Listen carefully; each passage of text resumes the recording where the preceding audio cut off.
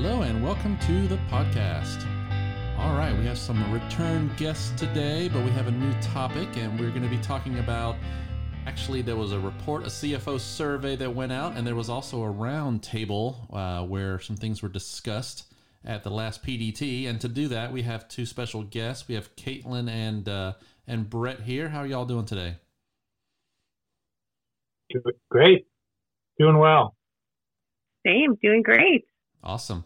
Well, why don't we just start off, I think both of you may have been on the podcast before, but just as a reminder to the audience, if you don't mind just introducing yourself to start, why don't we just start with Caitlin if you want to go first? Sounds good. So I'm Caitlin Holmes. I'm a partner at Guidehouse. I work in our public sector financial services practice. I work with a number of clients, and I do focus quite a bit on financial management and work with a number of CFOs. So this report was near and dear to my heart. We had some great conversation. We got some wonderful survey results, and I'm excited to talk about those with you today. All right. Great. So, I'm Bret Edwards. I'm the CFO of the Federal Deposit Insurance Corporation. And as Caitlin just said, this report was really very, very interesting to me. I was a participant in the survey, and I think it's got a lot of great advice. So I look forward to unpacking it. All right. Well, I think we're going to start off with a little bit of a high level, just overview, and Caitlin kind of lead that for us. But Bret, feel free to chime in if you'd like to on those, and then we'll walk through some other pieces here. But so maybe Caitlin, do you mind just giving us an overview of the survey, the roundtable? Absolutely. So we were so excited to work with AGA on this. I'm sure most people are familiar with the CFO survey that AGA has done on a biannual basis. When we took this over with them, we talked about what we wanted to focus on, and we were really focused on advanced technology and how that's ultimately impacting CFOs and CFO organizations. And to dig into that a little bit further, we did two things. One, we issued a survey, and we sent that out to financial management leaders across the public sector.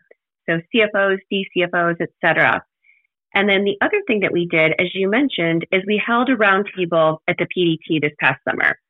And I couldn't have been more pleased. We had over 50 attendees at the roundtable. It went for about 2 hours, and honestly, I felt like we could have continued talking for another hour or so. We had such great participation. I think anytime anyone's ever facilitated things, you know the risk, right, is that no one's going to talk. And that was my fear going into this, and that was unfounded. We had a lot of fantastic participation, got a lot of great information. And what we ultimately did is we distilled all the information that we got from both the roundtable and the survey, and we came up with 4 key themes that we saw that were ultimately so important to advanced technology initiatives for CFOs. And those key themes were the skill sets of employees, collaboration, data management, and governance and internal controls. And what we found about those 4 themes is that while they could be seen as blockers or disruptors to advanced technology initiatives, they actually can be enablers when used in the right way and when addressed appropriately. And so the report really focuses on those 4 key areas and how CFOs can turn those into advantages and ways to ultimately enable advanced technology implementation and adoption. So Caitlin, I'm just curious, were those 4 themes that were kind of, explicitly stated on the survey, or is that four big things that came out of the results? Great question. There are 4 big things that came out of the results. So we did have some high-level themes going into the conversation and going into the survey. And I will say skill sets was one of them. But these were things that as the conversation went on, they were really the 4 big components that bubbled up as being top of mind for CFOs.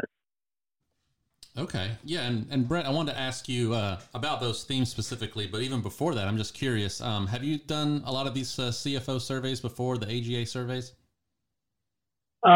Yes, I have participated, and I find them really, as I always say to the folks that come to interview me, I always find them really cathartic, a little bit useful, but they're very useful. I'm always interested in what my peers are, are they dealing with the same challenges? How are they wrestling with those challenges? So I think it's a great exercise.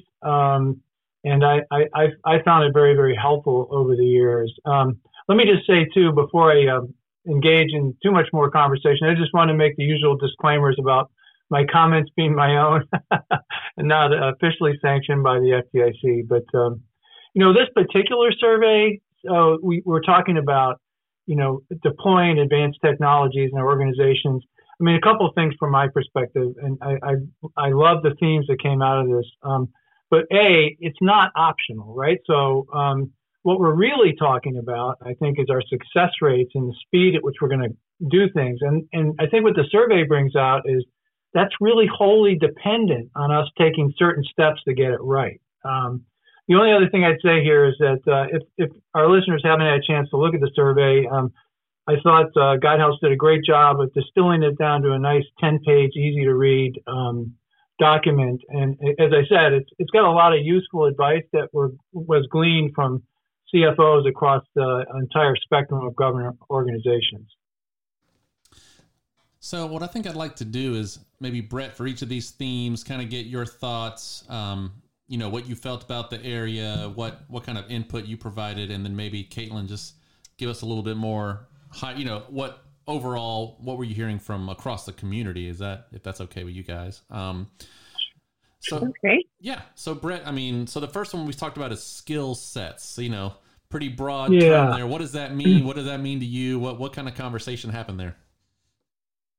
Yeah, so it's obviously when we're talking about deployment of advanced technologies. That's a consideration or a goal we've had for quite a while. I think the challenge with advanced technologies is that the technology is changing very rapidly, and so when we talk about skill sets, and I think I'll confine my remarks to to the folks that are already within my organization, because we could have a whole separate conversation about how do you attract the right skill sets to your organization. But let me just make a couple of quick comments.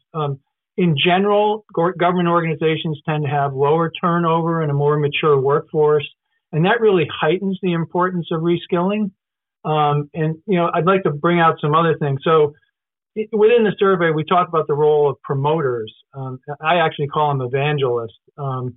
But within your organization, you always have these folks that kind of gravitate towards tech, love to play with tech. And those are the folks that you really have to nurture and showcase. That's one of the things we do. I think the survey also talks about the importance of employee education. What I find is that employees are all over the map. Some of them are way down the road in terms of utilization of these new technologies. Others aren't really sure what they are. And so I think making sure that you're taking every opportunity you can to educate employees and also remove barriers to their development and training in that space so that they can make it easy for them to self-improve. Another thing we do, and I think that's highlighted in one of the case studies, two things we do. We bring in outside speakers regularly to talk about these new technologies and how they're getting deployed within their organizations. And we also strongly encourage conference attendance, which we pay for. So again, because we want to make it easy.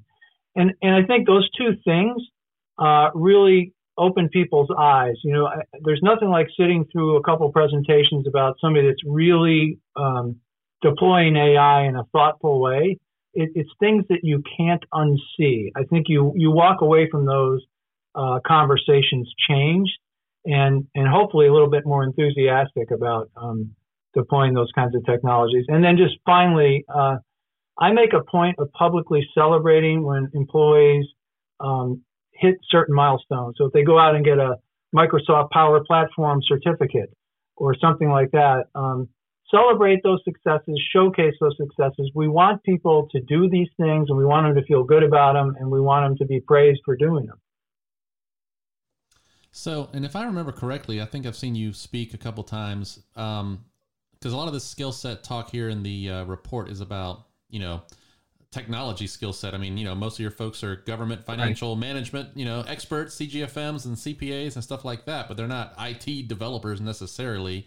But is it not true? I thought you had mentioned in one of your presentations that you actually encourage staff to learn those skills themselves versus, necessarily just hiring people from outside or contractors and things like that? You'd like your own staff to really learn how to do RPA or Power Platform, things like that.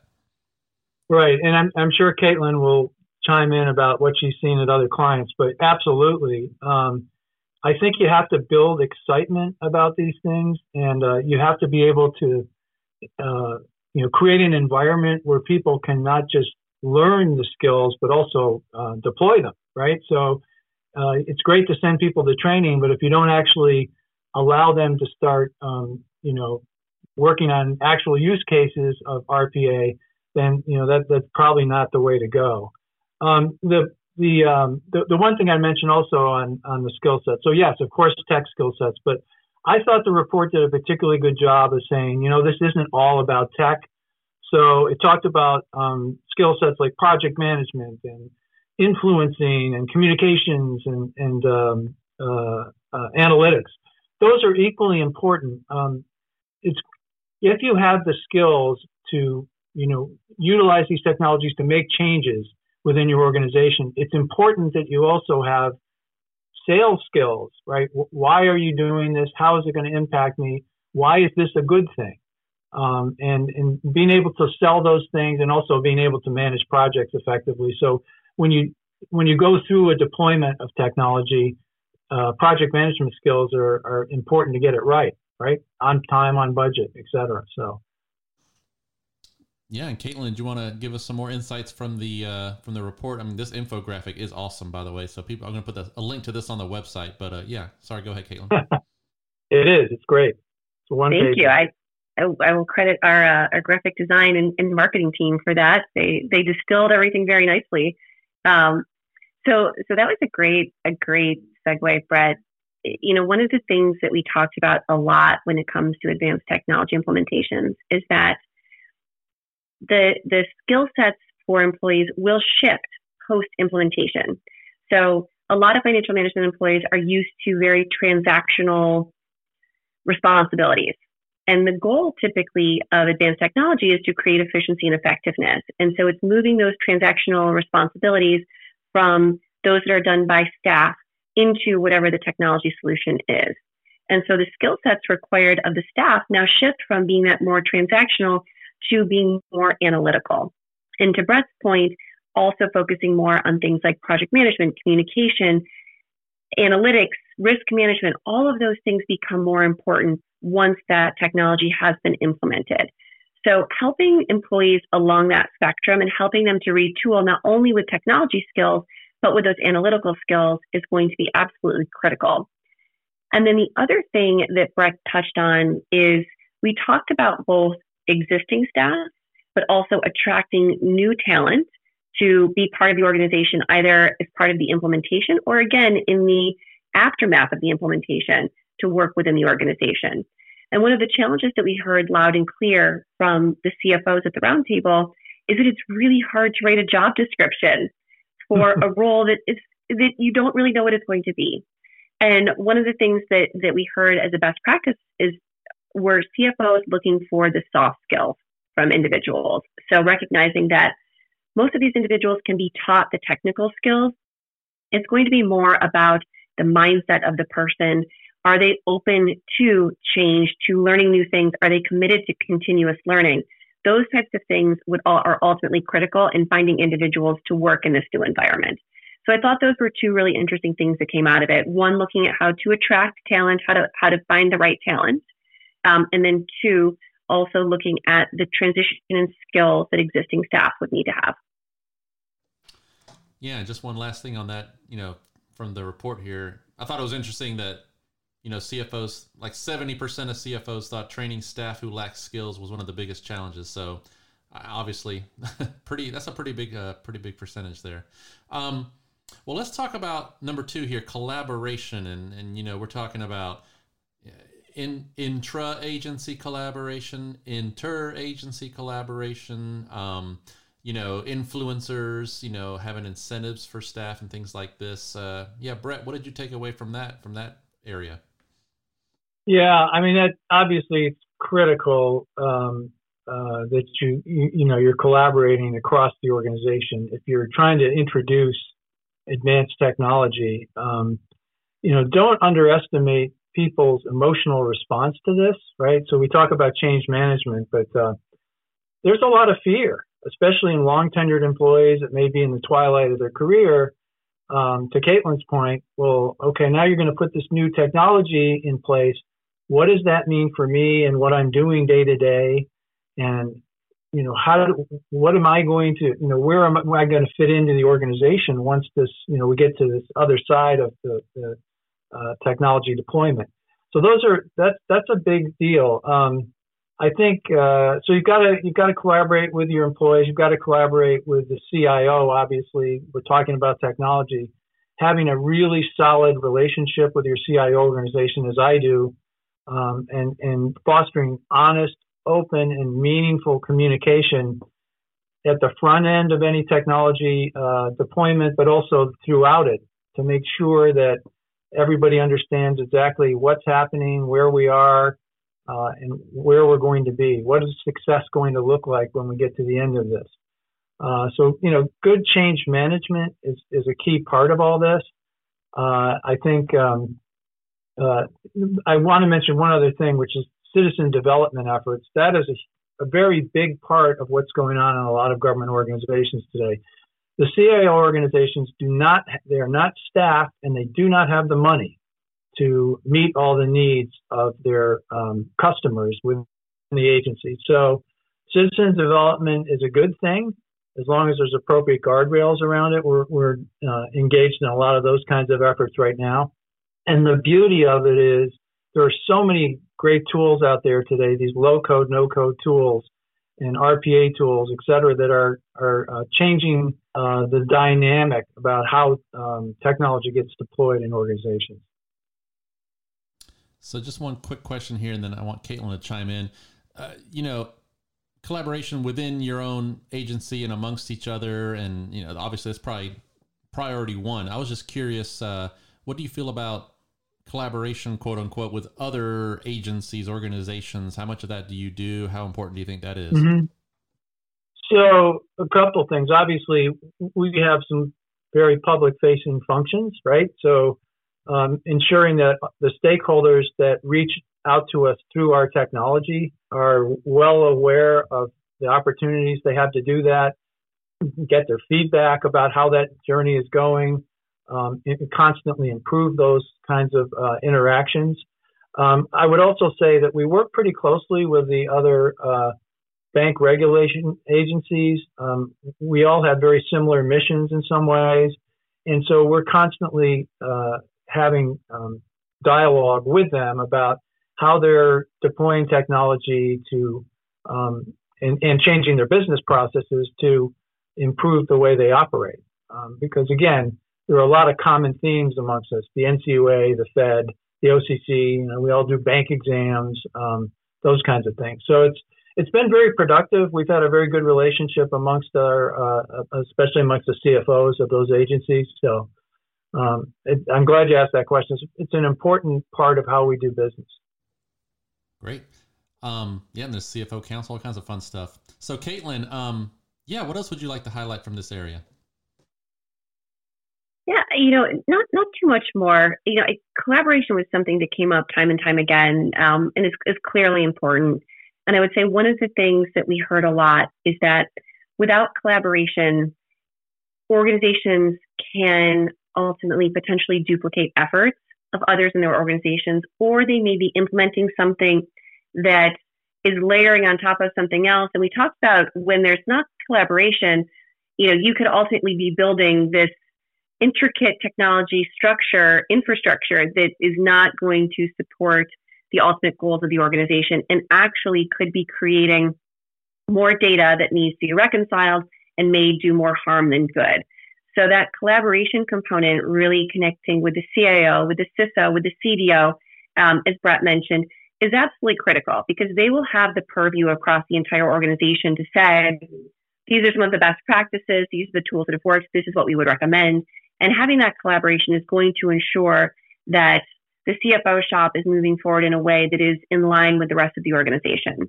And then I think to the point in the question earlier, the collaboration outside of the organization is also critical. We can all benefit from best practices. We can all benefit from hearing what went well, what didn't go well, what helped things go better. And so that collaboration is something that I was really excited to hear occurs quite a bit. To Bret's points, I think a lot of organizations that fall into similar buckets, they tend to collaborate with each other. And that sharing of best practices really is so incredibly beneficial. And as we talked through advanced technology implementations, one of the things I heard quite a bit was that there's a lot of pressure to keep pace with implementations with new technologies. And I think that the risk there is that organizations try to keep pace, they move too quickly, and things don't go as intended. And that can actually take the organization backwards. And collaboration is a really good way. It doesn't slow things down that much, but it does provide those insights to help ensure that things will go well and that it is going to be ultimately beneficial for the organization. Yeah, and that's why we have AGA and all these reports and things, podcasts like this. That's the whole, we want to share, we want best practices, we want people to work together, and I definitely see it a lot. So this is in line with what I'm definitely seeing out there in our community. So a couple more, data management. So I had my little quick thought on this before I asked your question. I give you your question there, but because I feel like I've seen this for the last 25 years. I've been doing this work. It's always been, we need good, accurate data because it's just garbage in, garbage out, right? We've always said that, right? Nothing new. Right. And data standards, we always talk about that. I don't know, just putting this out there as a thought. I mean, especially with AI getting so prevalent, things like, just as simple as Google searches, but as complicated as Chat GPT type technology. Again, the data has to be accurate, and maybe there's better ways to clean it. But maybe we go away from that model of, okay, here's your 10 systems, and and then we do some kind of report here and report there. I mean, what if AI can just go in there and we ask any question we want to ask, and then it accesses all your systems and all your information and gives you a solution? Basically searching for you versus you having to go and pull it out. I don't know. That's kind of what I see as the future of this thing, but that's my opinion. But what did you see there as far as data management and data strategy? Yeah, I agree with you, and it's at least 25 years. Data, if you don't get that right, the rest just falls apart. I mean, that's kind of axiomatic to say, right? And in the report, I think the first bullet they talk about it is invest in preparation, right? So, but I'll even go back a little further. So starting by just this whole premise from a culture change perspective, whose data is it, right? And I can't tell you how many times I give this speech about it's the enterprise's data. You'll get into a conversation with people and they're like, start talking about my data. And I always stop them, say, wait a minute, it's not your data, it's the enterprise's data. But the holy grail is that single instance, the single source of truth. It's difficult to get there. We have a lot of legacy systems that don't interoperate well, right? And I'm talking generally across the government's spectrum. And people are working on that. But I think, Paul, to your point, the importance of data quality, you've got to have it. There is no data analytics, and there is no AI, and there's no machine learning without it, right? There is that axiom about garbage in, garbage out is absolutely right. We're making a lot of efforts here at the FDIC. Getting a good, solid data dictionary that everybody agrees on is really important. We've got our CDO is working to rationalize the way we store, manipulate, and ultimately dispose of data. The one thing I'd say when we talk from a historical perspective, the plummeting cost of storage was both a blessing and a curse, and now I'll talk about it as a curse. It's very inexpensive to save everything these days, right? Or save multiple instances of the same data, although they may be slightly different. And to Caitlin's point, you can start creating data which actually takes the organization backwards. So it's really important to have a good data strategy, a really strong CDO function. And then, of course, we could talk about access controls, the concept of least privilege.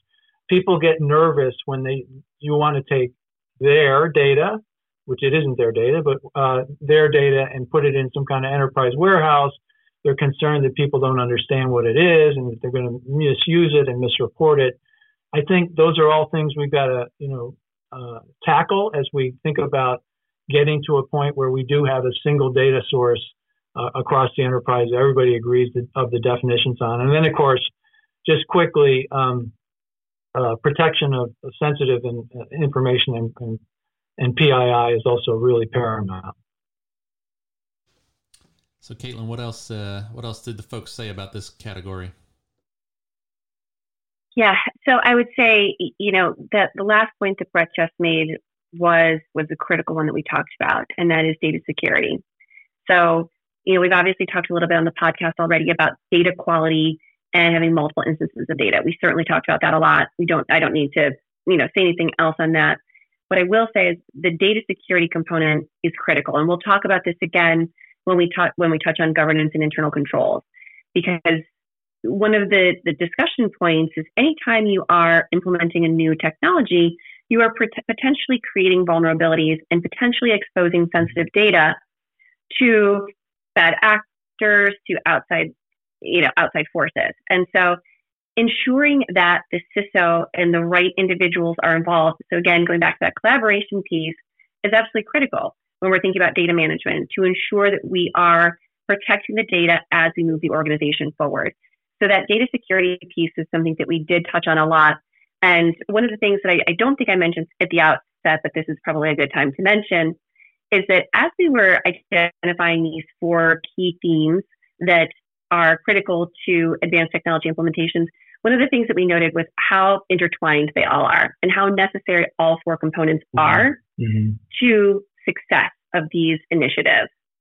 So that's why you'll hear me refer to the other themes and sections, because they really are entangled. And so with data management, it goes back to bringing the CISO in. It goes back to bringing the chief data officer in. And that's when you're going to ensure that the data is going to be managed appropriately throughout this process. And I think one of the other things I'll mention before we wrap up the data management topic is we also talked about what a data-rich world we live in. And so we talked about when going through these technology implementations, ensuring that we're not creating data just for the sake of creating data. And Bret touched on this as well, right? We don't need to create another data source. The question should be, how do we map out the data that we have? How do we map out the processes and systems that we have? And how do we make this more effective? And can we eliminate potentially duplicate sources of data? And so you'll see in the report, one of the key bullets that we call out here, and this is something that as a former auditor, I care deeply about. One of them is improving documentation. So ensuring that documentation is there and that you truly understand the flow of data and the technology systems before you embark on anything new. Great. Well, thanks for that. Yeah. And one last little personal note, you're talking about, the storage is so cheap now and, you can just have so much data. My thought is remember I used to take photos and put them in little digital folders, and now it's, you take 1,000 photos of the same thing every day. And you'll never find those photos ever again. Remember that trip to New Jersey? Nope. I'm never going to find that photo because I have 1 million of them on my phone. And that's how it is now with all the stuff we do. So yeah, the last topic here, can't have a survey with CFOs without talking about internal controls and risk management. So we knew that was going to come up. I just want to get your takeaways from that section. Just a couple of things I thought were really interesting, high level, talking about revamping government structures. That's kind of interesting. Risk tolerance, risk culture. Just what was your take on that, Bret? Yeah. As Caitlin said, these 4 themes are really interwoven in many ways. And the sort of I won't say counterintuitive, but the sort of interesting take on all this is stronger governance and risk control actually helps you. This was part of the theme from the report, actually helps you keep pace with rapid change. Now, if you ask some of these sort of cowboy developers that don't necessarily like guardrails very much, they view controls and the control frameworks as an impediment, right, to rapid deployment or rapid adoption of technology. And to some extent, and I think the report touches on this, you're really trying to seek a balance, right? So of course you want to deploy things and move your organization forward using these new tools, but you've got to do it in a thoughtful way, and that's where risk management and internal controls come in. The chief risk officer reports to me here, so this is a topic near and dear to my heart. And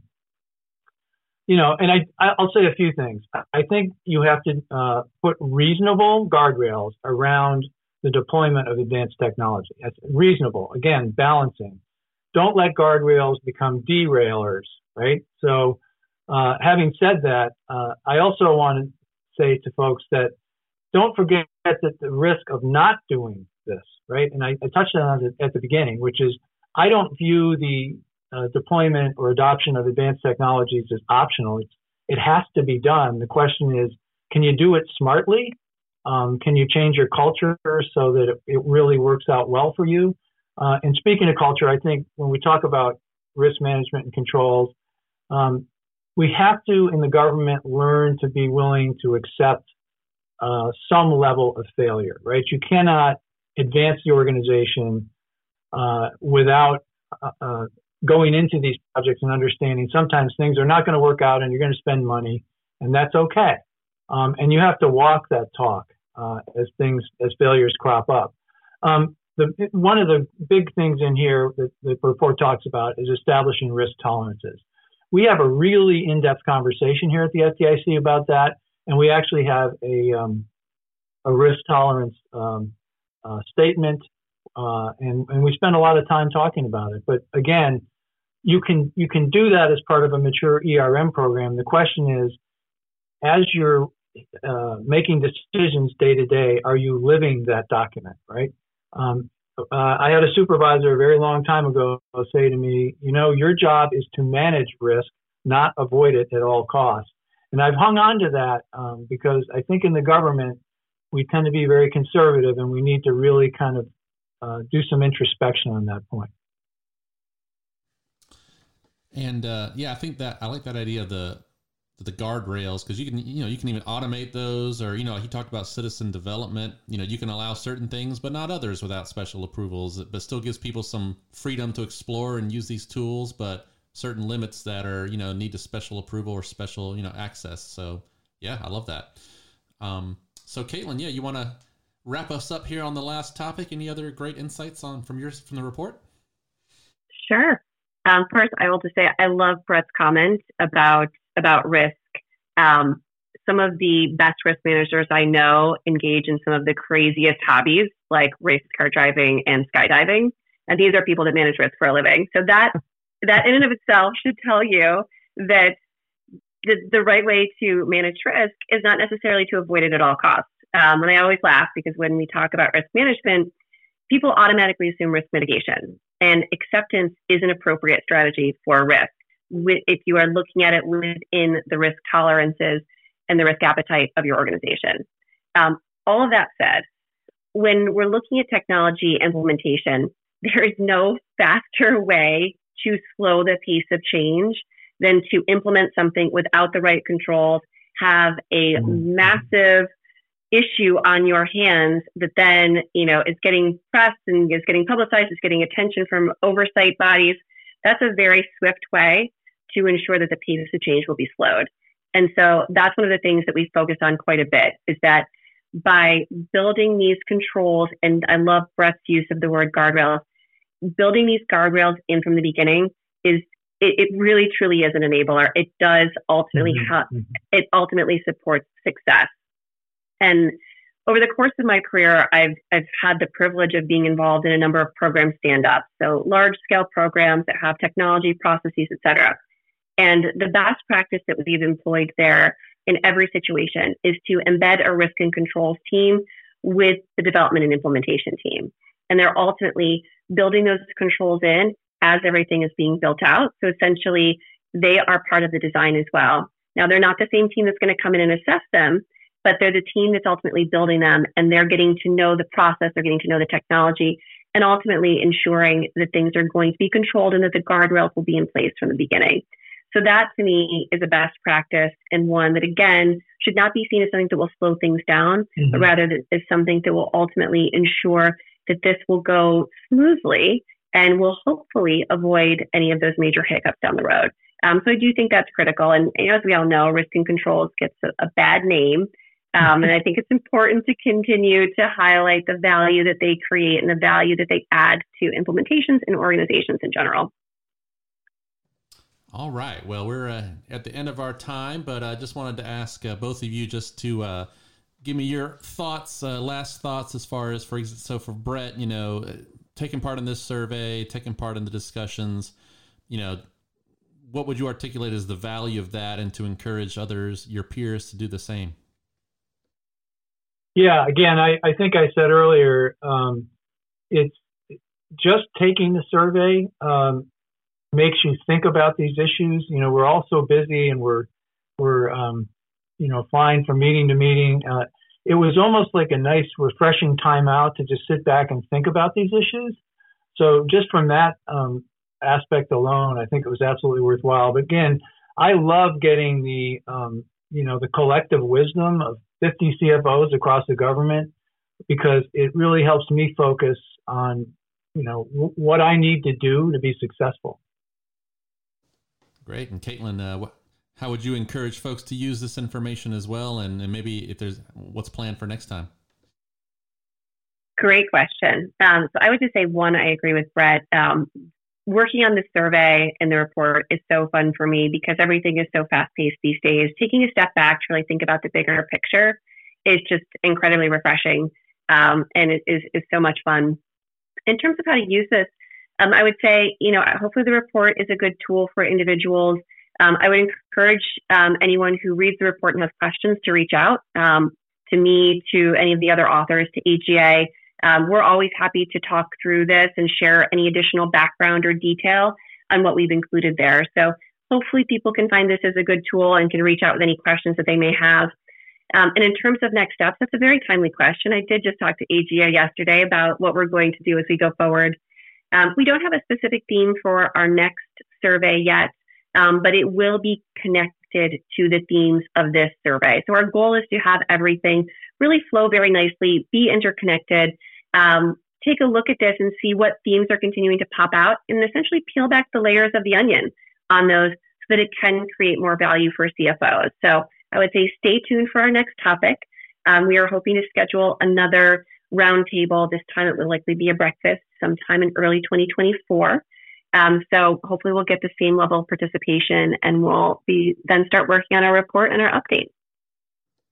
All right. Well, Bret, Caitlin, thank you both very much for joining us today.